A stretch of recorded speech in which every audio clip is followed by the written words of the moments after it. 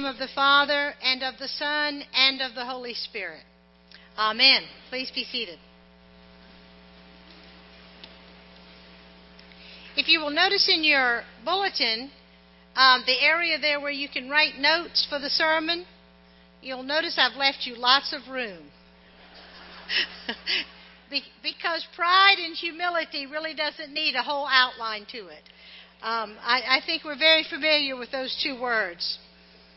Our gospel text is the continuing sermon, actually, from Jesus' Beatitudes and the Sermon on the Mount.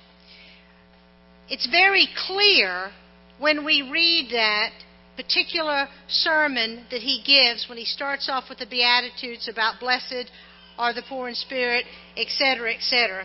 We see that in that whole area, that whole sermon, which is between verses 21 and 48, really, when you look at that area where Jesus is speaking to the crowds that have gathered, what you see there is he is talking counterculture to the people of his day.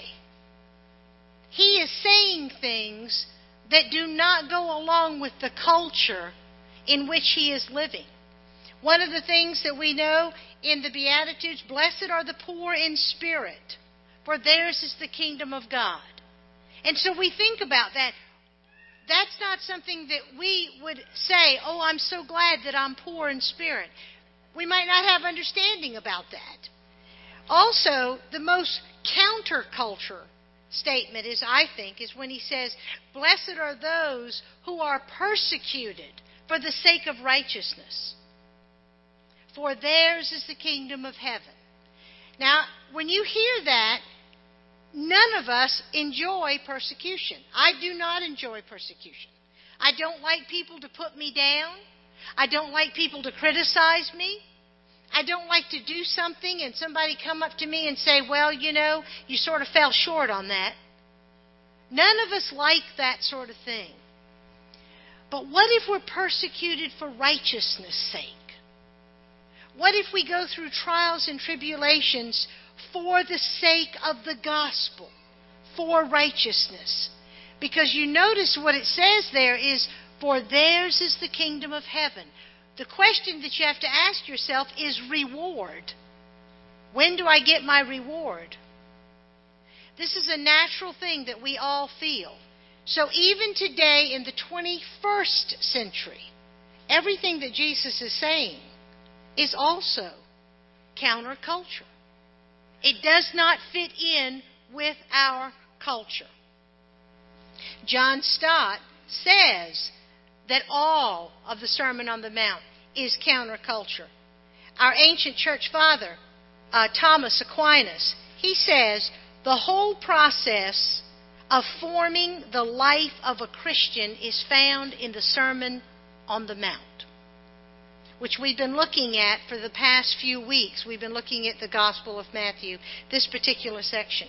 But the section of the Sermon on the Mount from verses 21 to 48, starting with what we read today, going all the way to 48, in the words of Christ, he's giving further explanation of the interpretation of the law of Moses, the law that the people were living after. And what he meant specifically by the verse in verse 20, the verse right before the verse we read today in the Gospel of Matthew, when he said, unless your righteousness exceeds the righteousness of the scribes and the Pharisees, you will not enter the kingdom of God. When you hear that, and the people of that day, when they heard that, let me tell you a little bit about what they were thinking. Well, the scribes and the Pharisees, they do everything. They do everything exactly right. They follow the law, the letter of the law. They don't break the law. I was just reminded, just this second, I was thinking about Paul when he talks about himself in Philippians. You know what he says in there? He says, I was perfect. I never broke the law. And so what Jesus is saying to the people is, unless your righteousness exceeds that, you will not enter the kingdom of God. Well, how? How can we exceed perfection?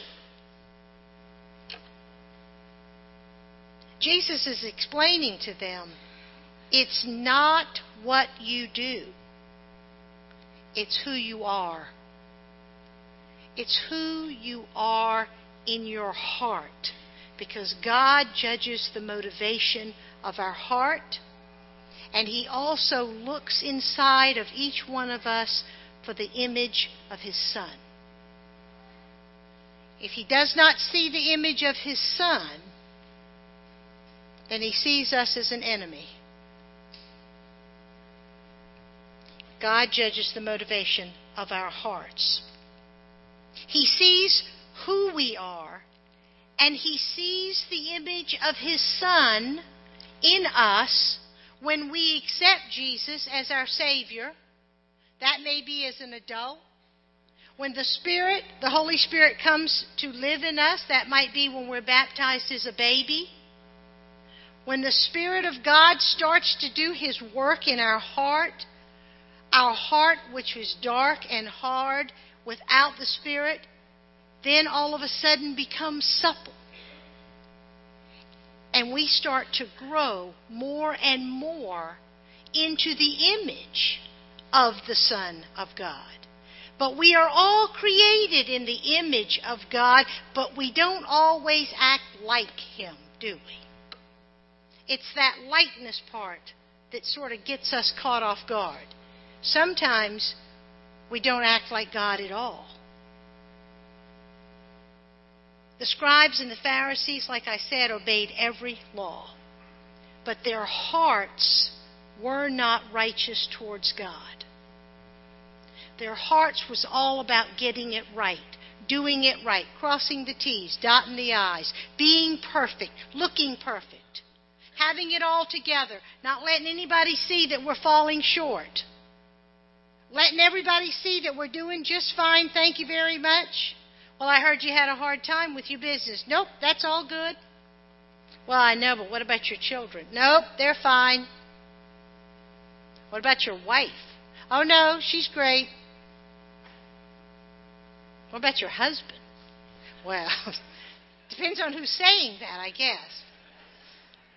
But that is what we do in the natural. We're going to talk more about that in just a second. What I'd like to do is bring the Matthew text and the Corinthian text that we read today together. So I need you to bear with me. I think that we can do that with two words: pride and humility.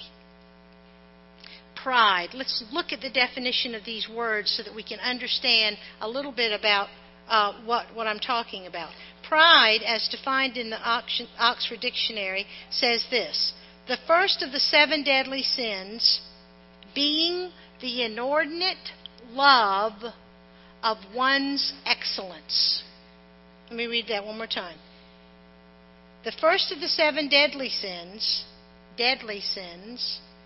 being the inordinate love of one's own excellence. Have you ever just been proud as punch at something that you've done? And you just sort of, and then nobody else notices it? Have you ever noticed that? And so you feel like maybe you need to tell them?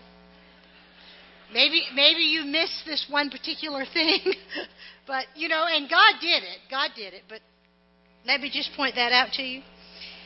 I think we've all been sort of guilty of that. Let me give you a little bit of history also about the origin of pride. And you can find it if you want to look this up later in Ezekiel 28. This is where we get an understanding of who Satan is.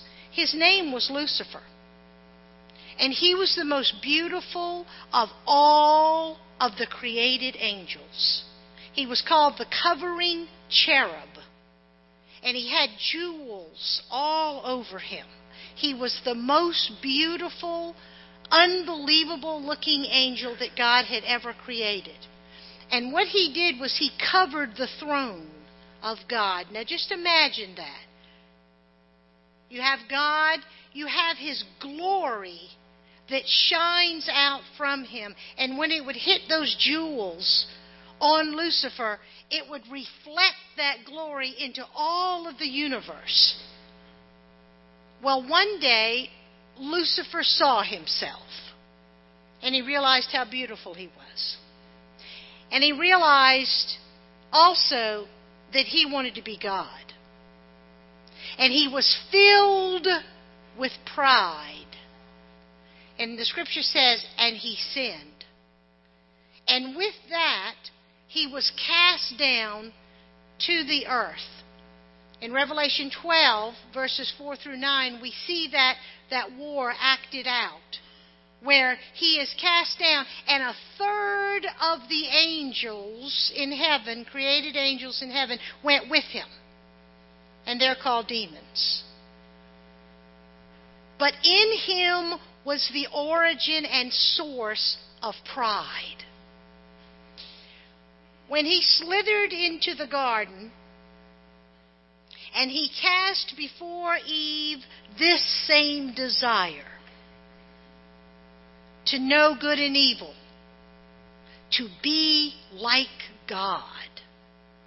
When he cast this before her, once Adam and Eve ate of the forbidden fruit, once this happened, then they, as you know, we read in Genesis, in the first couple of chapters of Genesis, the Spirit of God that had been breathed into Adam left. And Adam and Eve died. Because pride, which is the source of Satan's whole motivation, became a part of humanity. And everything that he did, everything that he did, Adam did, everything they did had to do with how they wanted to fulfill the desires of their heart and how they wanted to fulfill the desires of their flesh. Pride brings death. Pride brought death to Satan. Pride brought death to Adam and Eve. Humility, on the other hand, was actually never thought of as a positive thing in the culture in which Jesus was living in. When somebody said to you, "Oh, Greg, you're such a humble soul." When somebody said that to you, you would say, "Oh, man, I'm insulted. Nathan, you're such a humble man." Yes, I am. Then that would be an insult. That would be an insult. Whereas if I said to these guys, "Man, y'all are amazing. Y'all are awesome. Y'all are up there on the top." Well, yes, of course, that is true. Because that is really inside of us. That's our first thought. That's not our second thought. That's our first thought. Because we do have that sin nature. Unfortunately, it's still there, and it'll be there until we die. Until we die, and we appear before the Lord. But because of the Holy Spirit coming to live in that place that is just for the Spirit inside of each of us, we now have the ability and the potential to be humble. Jesus brought with him humility that was positive. That is something that we also know is the fruit of the Spirit. Love and joy and peace and long-suffering and goodness and kindness and humility or gentleness and meekness. Faithfulness and self-discipline. This is the fruit of the Spirit. That's the character, the very character of God lives inside of us in its potential. Because in the seed of the Holy Spirit that was planted in our heart, that changed it from a dark hardness into ground that could have that seed planted in there to produce the fruit of the Spirit, the very character of Jesus himself. We now have the potential to be humble, to be truly humble. And there again, that's counterculture, even in the 21st century. I think that Paul addresses the heart of what Jesus is saying in his Sermon on the Mount in his letter to the Corinthians. In the very opening part of this letter, in chapter 1 of Corinthians, we see where he commends the Christians in Corinth, and he affirms in them that in everything you were enriched in Christ in all speech and all knowledge. He then goes on to talk to them about the problem. And this is what the problem is in chapter 1, verse 12 and 13. He says, "Now I mean this, each one of you is saying, I am of Paul, I am of Apollos, I am of Cephas," who is Peter, "I am of Christ." He says, has Christ been divided? Paul was not crucified for you, was he? Or were you baptized in the name of Paul? Then he goes on to speak to them a little bit further down about foolishness. The very foolishness of God is wiser than the wisest man on earth, he says. It's not the wisdom of our mind and our great thinking and our great ways that's going to cause us to succeed.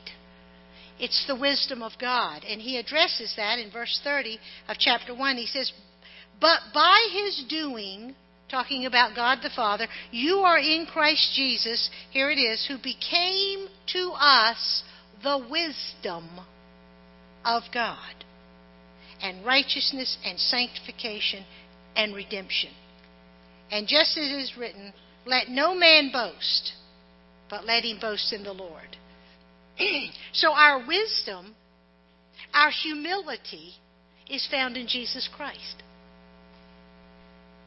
Our pride is a daily duty of seeing it, confessing it, and crucifying it every day. He concludes this section, like I said, by reading that Jesus has become for us the very wisdom. Humility. Humility. What is real humility? When you think of that word, you probably have all sorts of images that occur in your mind. Have you ever been in a situation where you've worked yourself rather hard? You've done a lot of work, especially in the church. I mean, you've been there at the crack of dawn until the sun went down. You did all the arranging, you did all the planning. I mean, you even brought all the stuff that needed to be brought. And at the very end of the work time, somebody walks in and has some sort of special thing that they've brought. And of course, everybody's gathered there that time.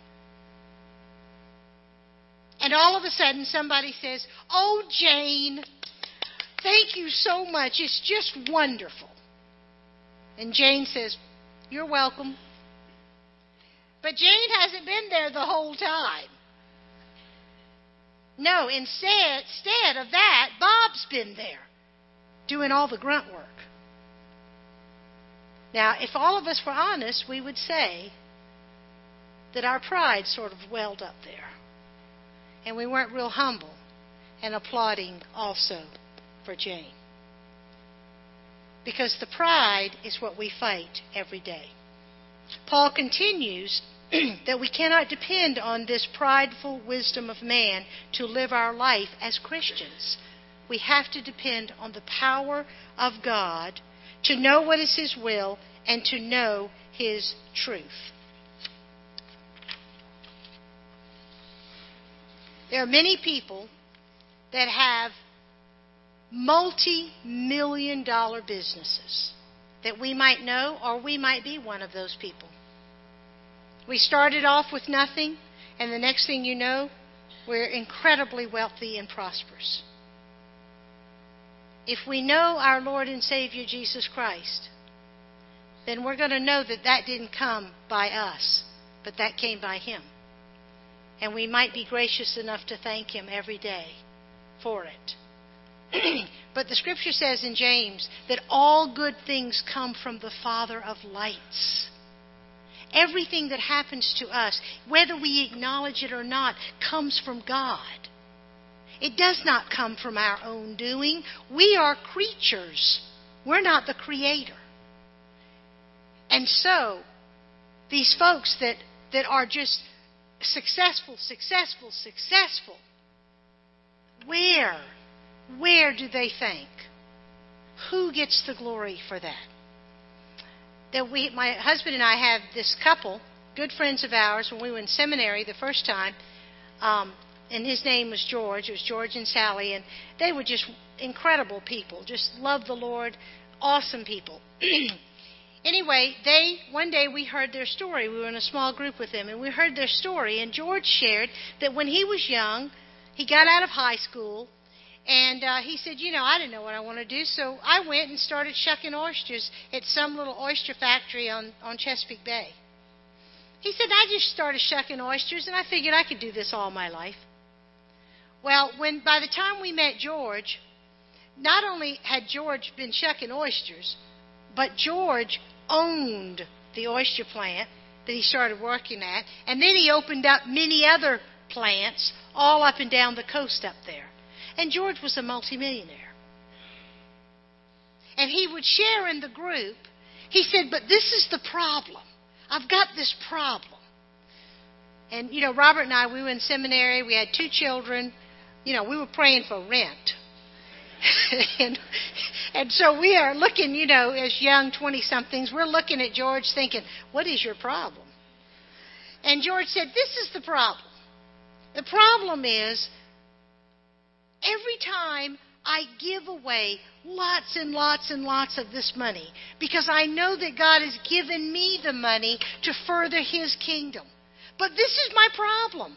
Every time I give it away, I keep getting lots and lots more back. And he says, it is just driving me crazy. And, of course, Robert and I are thinking, wow, what a problem, huh? That's exactly right. We thought that. We were thinking. Well, let me tell you the wonderful thing about George and Sally is they paid for our rent the whole 3 years. We were there. We never had to worry about rent. You see, George knew that God used him. He used him to spread the gospel. And that's why he gave George all that money. It wasn't so that he could enjoy himself every second of his life, although he did. But it's so that he could further the kingdom. As Paul opens our text today, he brings the problem of division, of pride, right up to the forefront. He says to them, what is this division? What are you saying? I'm of Paul, I'm of Apollos. What are you saying?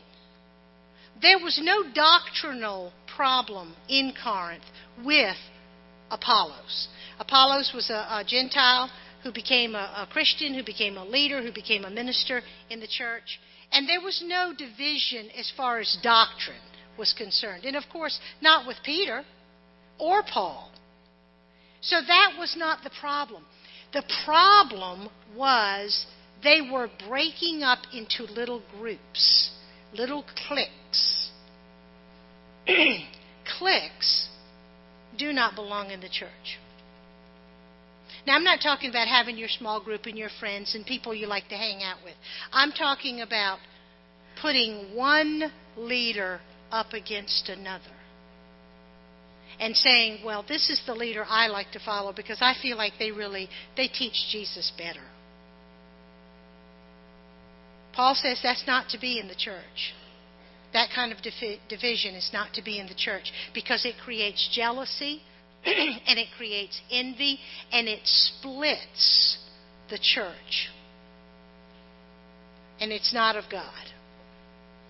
And so he tells them, basically, that their pride of trying to own their own little group is going to stunt not only their growth, but the growth of the church. Later on in Corinthians, we also see where he addresses they're talking about gifts. They all had gifts. It was a very prosperous church. They had amazing gifts of the Spirit. Wisdom and discernment and knowledge and faith and healings and miracles and tongues, interpretation of tongues, and prophecy. Find that in 1 Corinthians 12 through 14 about the gifts of the Spirit. They all had these amazing gifts, and they were actually building themselves up as to who had the greater gift. I remember that when we lost our son, Joseph, I remember that people did amazing things for us. I mean, I think back sometimes, and I'm sure I did not thank everybody that did things for us. But it was amazing. But there's one thing that stood out in my mind, and I thought about it in between the 8 o'clock sermon and this sermon. And it was this woman who came and knocked on the door one day, and it had been about 2 weeks since Joseph had died, and she knocked on the door, and I went to the door, and she said, "Hi, I'm here to clean out your refrigerator." She had a ministry of helps. The Lord told her, "Martha's refrigerator is ridiculous. They can't even get food out of it because it's so jammed in there." And so she came in, and she organized the food for me. And after it was over, she gave me a hug, and she said, "Bye." It was the most humble thing, number one, that I had to receive. And number two, that she did. Paul says all of this division and jealousy and strife is pride. It's pride. It's personal pride. It's not humility. In Galatians, we see where Paul tells the Galatian people that there are the deeds of the flesh and the fruit of the Spirit. And remember that Paul, in his opening here, in the letter we read today, the text we read today, he says today, you're too fleshy. You're too fleshy to receive meat. Not even now.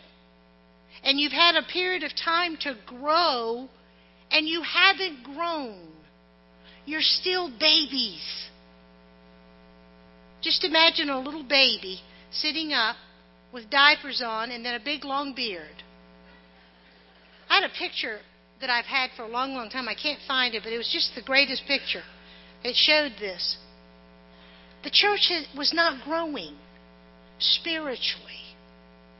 Instead, their pride was growing, not their humility. With humility being the fruit of the Spirit that grows in our lives through submission to Jesus Christ, through confession of sin, through forgiveness, forgiving each other. When somebody does something that really hurts us, ask the Lord to remind us to forgive that person instantly. You might not feel like it. Chances are you're not going to feel like it. But I do know this, that when we do that, then that fruit of humility grows in us. And it defeats that pride. Because we get prideful because we say, they don't deserve to be forgiven. They've hurt me terribly. They've done terrible things to me. My parents have done terrible things to me. My friends, my spouse, my siblings, they've hurt me. They've caused me great pain and anguish. That's pride. Jesus Christ died on the cross so that we could crucify the pride that we're going to have to fight every day. It's so easy to come up. Paul concludes our text today by saying, I planted, Apollos watered, but it's God that causes the growth. If we are asking the Lord to grow the fruit of humility in our lives, then we will be focused on Jesus. And we will be focused on His mission for our life and for the body of Christ, for the church. Here at St. Luke's, what is our mission as a body? Well, our mission as individuals and as the body is to tell people about Jesus. That's what our mission is. Our mission is to go next door, maybe right next to the person next to you in the pew, and to tell them how much Jesus loves them. To go down the street and to tell the good news that a Savior has come into the world to save us so that we can crucify that pride that is in our lives. Down the street, maybe to another city, maybe to another country, maybe to another continent. When we're focused on Jesus and asking Him to grow that humility in our lives, we're going to hear the call. We're going to hear the call to do the ministry in the body of Christ here that God wants us to do. But if we're focused on our fleshly needs and our fleshly desires, we're not going to hear that call. I know that by experience. I know that there are times that I can't understand why God does the things He does. Lord, why did you let this happen? This is so terrible. How am I going to grow in you? When our son died, I could not even believe that the Lord did not hear my prayer in bringing back to life. And I thought, I'll never be able to teach Scripture again. Because how can I teach Scripture when God has done this terrible thing? Well, you know, God in His mercy loved me enough. I had enough people praying for me and all that He showed me. You know, Joseph's days were numbered. I had the exact amount of days that he was going to live. And He also showed me at Joseph's funeral, He showed me he had over 500 people, most of them were young people, and they would come up to me and tell me about how Joseph always told them about the love of Christ. And why don't you come hang out with me at Happening this weekend, that we get together and we just love up on each other.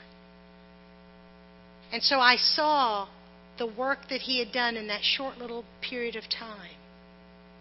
See, we don't always understand why God does things.